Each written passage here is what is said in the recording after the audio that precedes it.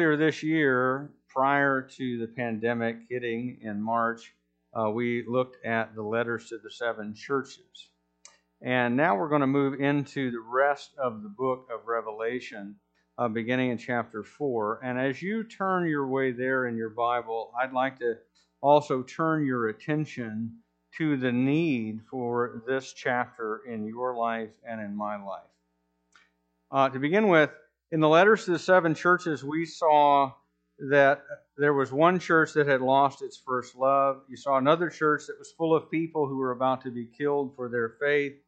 You saw a church seduced by a false teacher and false teaching. Another that was led by a false prophetess into sexual immorality and idolatry. Another church that was dead. One that was persecuted, and one that was lukewarm. And I believe this, that it is very possible for the spiritual state of us as individual people to parallel in important ways the spiritual state of these churches which Jesus addressed in the first century. It's very possible that some of you today came to worship and you have found that your spiritual life and following Jesus has lost some of its former luster, and the beauty and flame of your passion for Jesus Christ has burned down to embers. Maybe you're struggling not with martyrdom necessarily. Very few of us will probably be martyrs for the cause of Christ, at least if we stay in this country. But you are struggling with making the sacrifices in your life that you know that Christ is calling you to make for His sake. Maybe you've had a bunch of time at home during the pandemic, and because of that, you fell into one of the innumerable rabbit holes that is present on the internet, and you have gotten consumed with various kinds of conspiracy theories and these things that have very little to do with truth or with exalting Jesus, but have a lot to do with building up a following for the people who are sharing all of this stuff. Maybe you find yourself increasingly drawn to sinful pleasures of various types and kinds. Maybe like the church at Laodicea, you're just bored by everything. It's not that you have decided not to follow Christ anymore, but you're just not all that excited about the idea. You're just lukewarm. Or maybe, and this is my hope for all of us, you came this morning to worship either online or here in the building because you are passionately following Christ. Your life is lit aflame by the joy and the passion that you have for following Him, and you came because you need the encouragement that only worship of the living God can provide. To keep going and to keep doing, regardless, though, of where you are. This chapter has something for you. And here in Revelation chapter 4, there is some wildly exciting things for us to see. And I want to read it for you. Before I do, let's pray. Father, I do pray that we would be lit aflame with fresh fire from the altar of the living God. That a fresh wind from the Holy Spirit would blow in our hearts. And that as we behold the glory and the power and the majesty and the omnipotence of the living God, who by His grace brought us into His family through the death of His Son, Jesus Christ, to take away the penalty of our sin and bring us into His own family. Father, as we are gripped by these things, may we give You the honor and praise and glory that You are due. May You be exalted may we be forever changed as we encounter you again, afresh in your word. And Father, may we go out of here different than we came in. We pray in Jesus' name. Amen. Well, this is what the Word of God says. Revelation chapter 4, beginning verse 1. After this I looked, and behold, a door standing open in heaven. And the first voice which I had heard speaking to me like a trumpet said, "Come up here, and I will show you what must take place after this."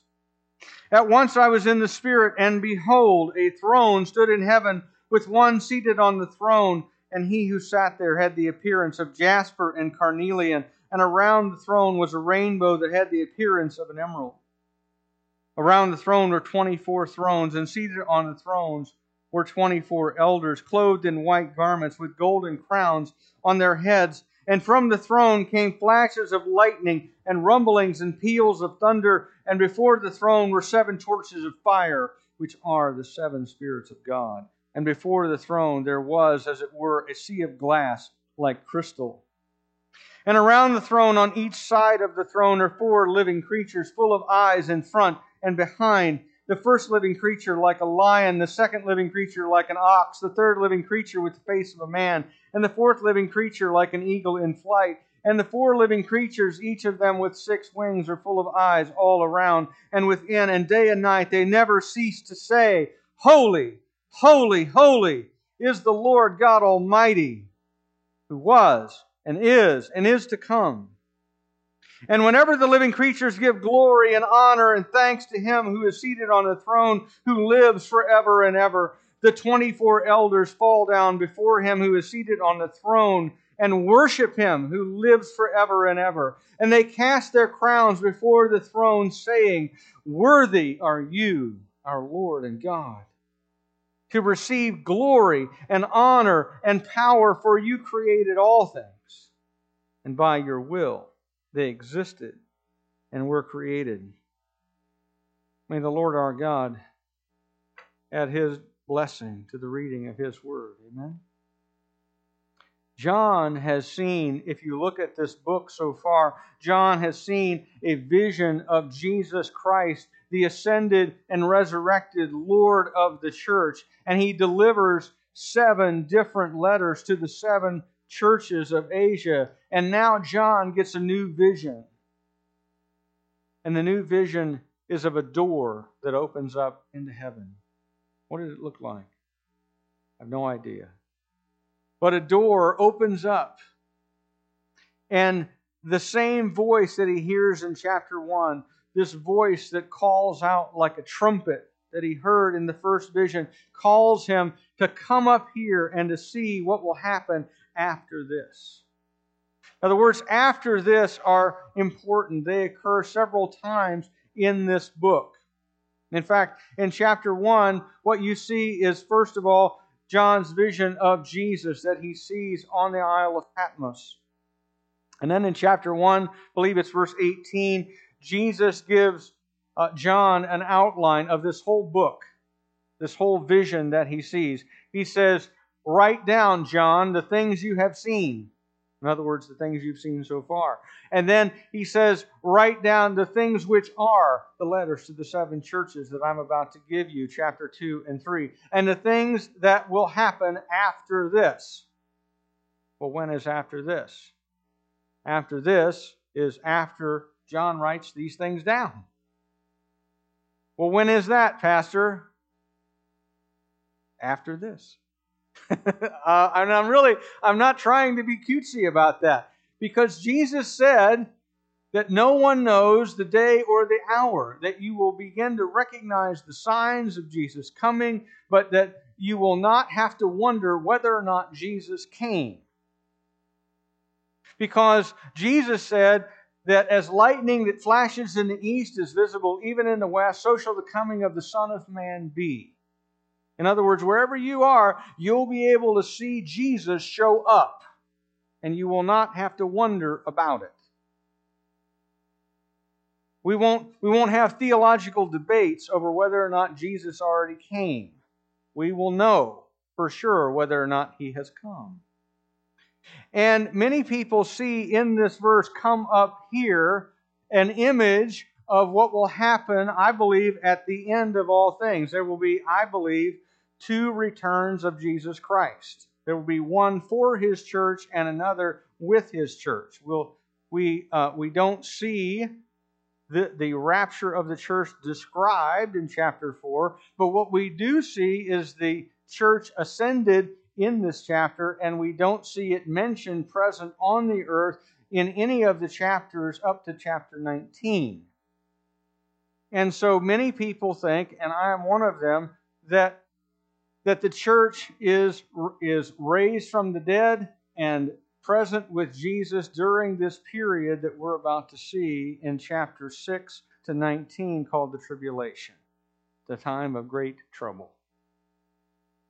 When God turns His attention toward the nation of Israel and begins to redeem them, as He told us that He would in Romans chapter 9, chapter 10, and chapter 11, that God would one day redeem Israel and work in Israel as the primary conduit of His revelation and salvation. But while that is happening, we who are part of the church of Jesus Christ are with the Lord in heaven. Now, how many people of God are there? There's one people of God. There's one olive tree, as Romans says.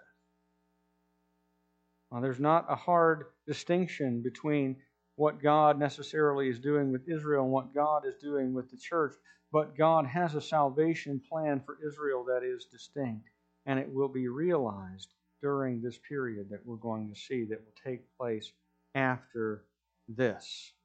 Now, do I think that Revelation chapter 4 and verse 1 is giving us necessarily an indication of all of these things? Not necessarily. But many people have seen an image there in chapter 4, verse 1 of what will happen to the church as happening to John. And if you see one there, that's fine. Lots of other people agree with you. I'm not sure how hard to lean on that. But the point is that John sees and he is caught up into heaven. And when he is there, he sees some amazing things. The text says, "At once I was in the Spirit." In other words, this is a vision from the Holy Spirit of God. John does not bodily fly up to heaven and see these things. God reveals it to him by His Holy Spirit, while John is still physically present here on earth on the Isle of Patmos. This is a spiritual vision. He's not, as I said, transported. And what he sees is truly amazing. He sees, first of all, a massive throne. By the way, how big is God? I don't know. How big is His throne? You can let your imagination totally run wild here. And it is probably not as impressive and glorious as what John saw. Whatever you have imagined in your mind, imagine bigger and grander. And that is what John sees. And probably, in fact, our imagination can't even comprehend it, because John doesn't ever in total describe it. Do you notice that? He just says, "I saw a throne and Him who was seated on it." He never identifies who that is, because John knows. And he expects us to know too, that the living God sits enthroned. What does that being look like? It says that His appearance was like jasper and carnelian. Jasper is a semi-precious stone. And depending on what other minerals are included in it, it changes the color. And so jasper is a stone that can be virtually any color. It's most commonly red, but it can also be yellow or blue or green or brown. So what color was the jasper that John saw? We don't know. We're not told. What color is carnelian? Well, again, carnelian is a semi-precious stone that's commonly red or orange. It can be a variety of colors. Emeralds are almost always green, and John sees a green jewel-like rainbow around the throne. And the point is that emanating from God's throne, there is this multicolored, glorious light that surrounds and pervades and emanates out of the presence of God. What does God look like?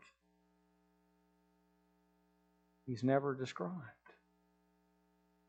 Can't be described, I don't believe, within the limitations of language. But you can really, again, let your mind run wild here in your imagination. And whatever you imagine, it is probably too small and too limited and too lacking in glory to really encapsulate what it is that John sees. And also emanating from the throne are flashes of lightning and peals of thunder. You ever been outside in a lightning storm? I know all of you, because you're good Midwesterners, have been outside when there's a tornado warning. Right? Because that's what we do. We hear there's a tornado warning, we go out and we look to see if we can see it and how close it is. Right? Because, I got to know, if I'm going to the basement, is it going to come near or not? If it's going to go by 10 miles to the north, I'm not going to the basement. Right? I'll ride this thing out on my back porch and watch it go. But in a lightning storm, it's also amazing to be out during that. And you can see the lightning flash across the sky, and you can sometimes, if it's close, you can literally feel the thunder. And John sees the glory of God and lightning flash out from the throne, and he feels and hears the thunder. Because this is the Lord of creation, seated on his throne. And at the foot of the throne, there are also 7 burning torches representing the fullness of the Spirit of God. Now remember, in reality, how many Holy Spirits are there?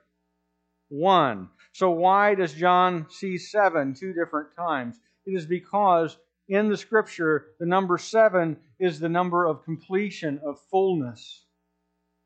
And so John is emphasizing, and he sees the fullness of God in all of his deity, the completeness of the Holy Spirit in his power and glory. And also he sees this massive expanse that, from John's perspective, and the word like is doing a lot of work here. What he sees is like a massive crystal ocean below the throne. This is the thing that when Moses and the elders of Israel went up on Mount Sinai, that they saw and they described as the crystal pavement underneath the throne. This is the thing that what was called the sea in the temple is meant to imitate in a finite way. You had this massive, in the Temple of Solomon, bronze basin. And it was for the cleansing of the priests as they came to minister before God. As you're making these sacrifices and you're cutting the throats of these animals, what were you continually? Dirty. And so you continually had to go and be washed and be cleansed in this ocean of God's cleansing power.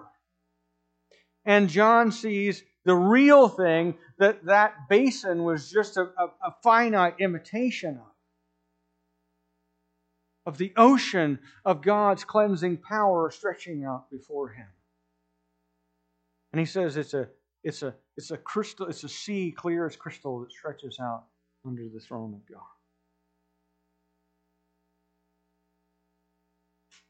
And in addition to the throne, there are 24 elders, it says, seated on 24 thrones, clothed in white and wearing golden crowns. Now, I believe that number 24 is significant. How many sons of Israel were there? 12. Leading to 12 tribes and all of the Old Testament people of God are part of that assembly. And then you also see how many apostles were there? 12. And they together form the New Testament people of God. And you see them together at the throne of God, because how many people of God are there? One. There is one people of God, and they are all united together. And how they are clothed and what they are doing is significant. They are wearing, first of all, the crown of life that is promised in Revelation chapter 2, verse 10. To him who overcomes, I will give the crown of life. They're wearing it. They're dressed in white robes of the pure and holy, as promised in Revelation chapter 3, verse 18. And they're also ruling. They're seated on thrones to rule the nations, as Jesus promised in Revelation chapter 2, verses 26 and 27. And by the way, men and women, boys and girls, you have the opportunity to be among this group. Because this is not a limited group. This is a representation of a much bigger multitude of people. The people who, by faith in Jesus Christ, overcome their enemies, the world, their own sinful nature, their flesh, and the devil who stands opposed to us. And this vision of this destiny ought to captivate you. It ought to encourage you to put away sin, to root out false teaching, to endure through trials and persecutions, to love Jesus with fresh fire for His grace and His mercy, to be faithful until death, to hold fast to what is good, that you might sit on these thrones alongside the Lord. Because these are the rewards that are promised to the 7 churches and their members. And men and women, whatever issue you are struggling with today, remember I said, there's something for you in this text.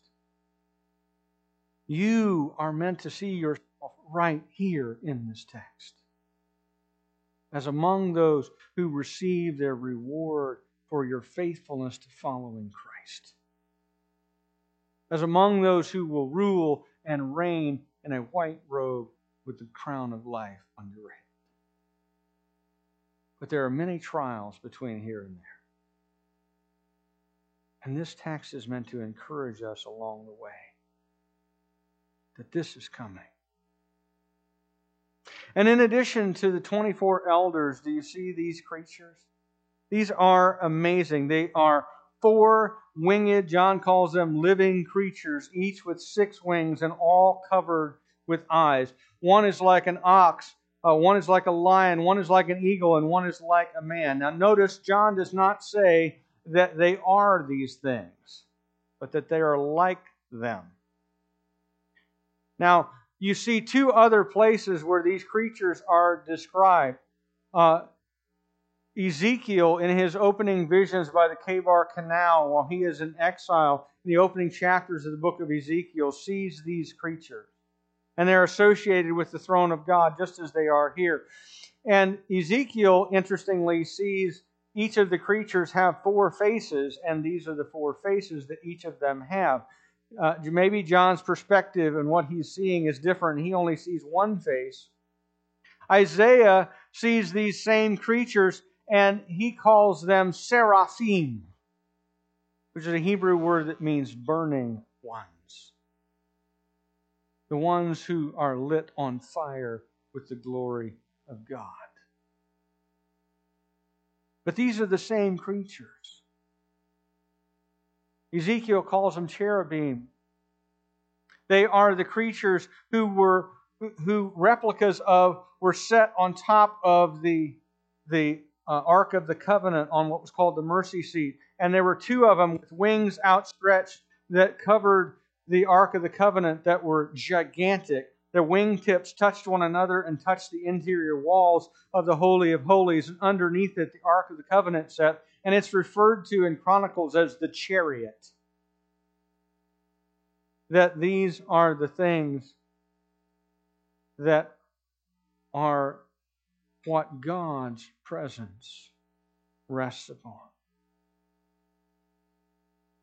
They are glorious beings. They represent God's power over creation. The ox is the strongest of the domestic animals. The lion is king of the wild beasts. The eagle is the king of birds. And man is the pinnacle of creation.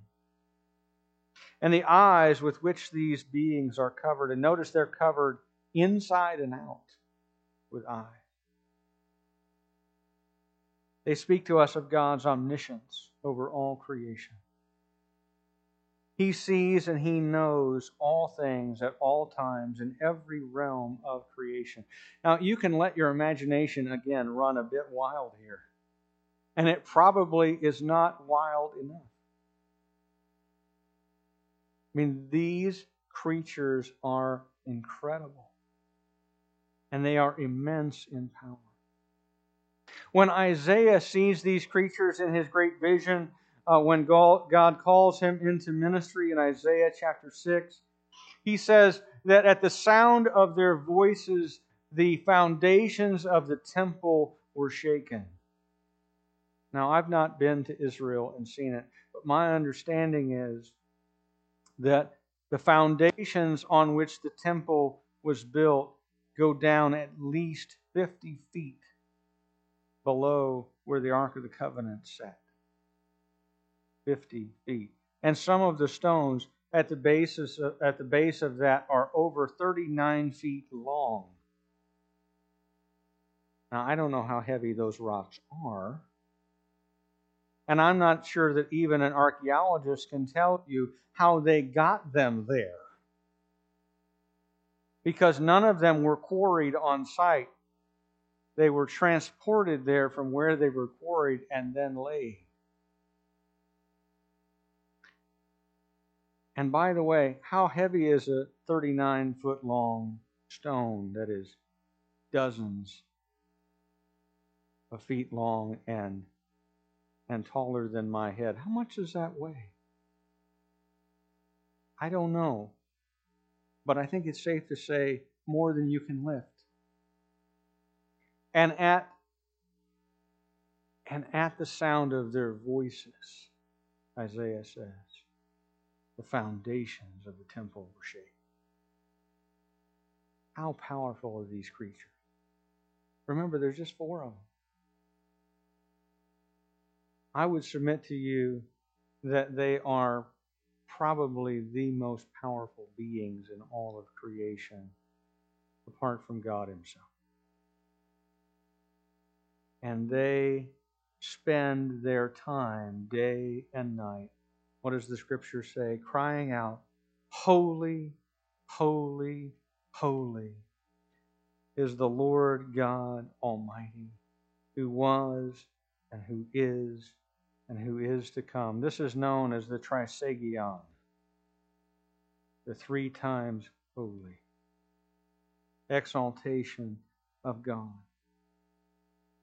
All of their power, all of their majesty, all of their glory is directed up to the one who sits on the throne.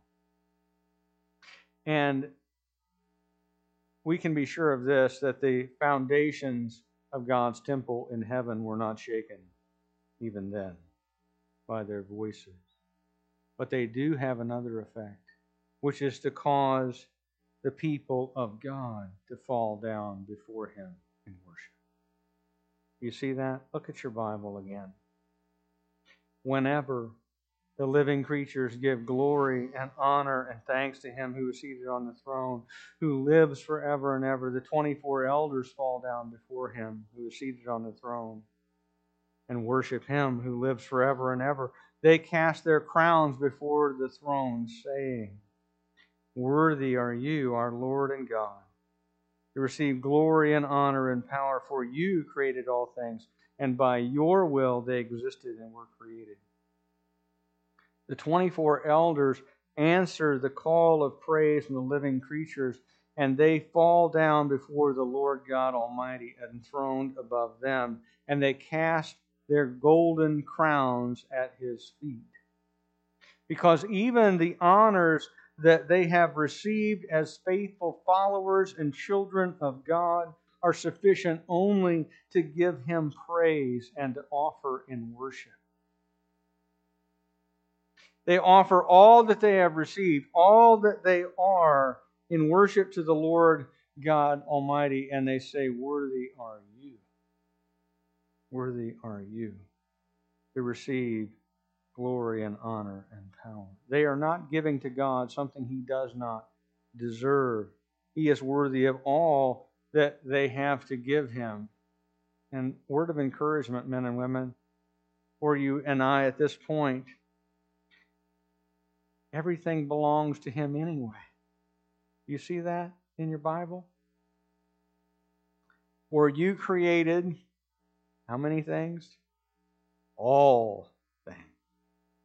And by your will they existed and were created. And here, the pinnacle of God's creation, the four living creatures that burn with the glory of God and the redeemed from all times and places fall down before God in worship day and night, meaning continually. Round the clock, they are engaged in worship of the living God. And this, I know it's rainy outside. I know it's wet. I know that it was maybe for some of you hard to get here this morning and get motivated to even be here. I'm grateful that you're here. I'm grateful that you've joined us in worship either online or here in the building. But let me ask you a question about this awe-inspiring vision of worship. Is this real to you? Is this real to you? I mean, in one sense, it really doesn't matter, does it? Because God is going to be worshiped the same in heaven, whether you think this is real or made up. Whether this grips you with the awe-inspiring majesty and glory and power of God, or whether it doesn't, God is still going to be God, and God is still going to receive worship because He is worthy of it. But the reason I ask if it is real to you or not is because it matters a great deal to you and to the outcome of your life, whether you see this as real. The four living creatures are going to be there shouting out their praise to the holy, eternal, immortal God, regardless. And the saints from all times and places are really going to be there too, just as they are right now, giving glory to their Lord and God. But if this vision of who God is real to you, then it is life-changing. It's absolutely life-changing. Because if you find this to be more real than the world that you see right now, then it is impossible to be bored with your faith in Jesus Christ. Because you can characterize this scripture and the scene it describes as a lot of things, but you cannot characterize it as boring. Amen? In fact, if you saw this, you might use another word. You might say terrifying, but not boring. And if you are among those who overcome the world, the flesh, and the devil, as Jesus exhorts us to do in chapter 2 and chapter 3, and I assure you, you will never be bored being in the presence of the living God. If you're afraid to sacrifice your life for Jesus Christ and to lay it all down for Him, can I assure you, if this is real to you, you will count it worth the cost. because it is worth whatever it costs. It is worth whatever suffering you have to endure to be clothed in white, crowned with glory, and seated on one of these thrones in the presence of God. Can I assure you that if you've lost your first love for Christ, or if you're ensnared by sinful pleasures or worldliness or false teaching has led you away from the purity of devotion to Christ, that the expectation that one day I'm going to be there, and I'm not only going to see it, I'm going to be it. I'm going to be one of these people, clothed in white and seated on a throne and wearing the crown of life on my head. That can fill your life up with passionate devotion. That can cause the things of this world, however great they might be in a moment or for a second, to pale in comparison. And to remind us that whatever there is in this life, that this is more real, this is more permanent, and this is where I'm going. Men and women, if you have wandered away in one way or another, can I encourage you to repent? The vast crystal ocean of God's cleansing is freely available to wash away all your sin if you repent. And you can find forgiveness and healing in Christ. And He can set you on the right path once again. If you have lost your fire for Christ or your willingness to sacrifice things in your life for His sake, can I encourage you to repent and to be cleansed? And can I encourage us all on this rainy Sunday to lift our eyes up from all the things that are going on in our world today? And is there anything going on that's a little confusing and scary right now? Yes. There's a long list of things, right? But this is more real. And all of the things of this world will one day and probably soon pass away and be forgotten. I heard somebody say, did the murder hornets happen? I feel like we missed the murder hornets, right? That was months ago that people were talking about that. Because all the things in this world pass away. The news cycle turns and moves on to another topic. And all of a sudden people are consumed with something else. But if you are consumed by the greatness and glory of God and live for Him, to declare that He alone is worthy with your lips and with your life, you will not be disappointed. Lift your eyes to heaven. Lift your eyes to the one who is seated on the throne.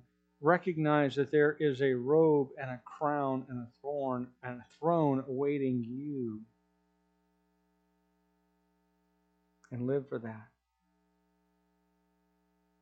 And fall down before Him and worship. I'm going to pray. And then we're going to sing Holy, Holy, Holy together. And as we do, just allow your mind to connect the words of that song to this scene because it's written based on this chapter. And then just add your praise to the one in heaven over the one who is holy, holy, holy, who is worthy of all of our worship, who was and who is to come. Let's pray. God, our Heavenly Father, we thank You that You are indeed worthy of our praise. You are eternally worthy of our praise. Father, I pray that we might be so captivated by Your glory that we cannot do other than give You praise with our lips and our life. Father, help us lift our eyes from the muck and the mire in which we often live, and lift our gaze to heaven, and focus on you and your greatness and glory and majesty and power and grace and mercy, that it extends from your throne like a vast ocean. Father, let it cleanse us from sin. Let it motivate our lives. And let it captivate and fill our vision, that we might live for you as Christ died and rose for us. We pray in Jesus' name. Amen.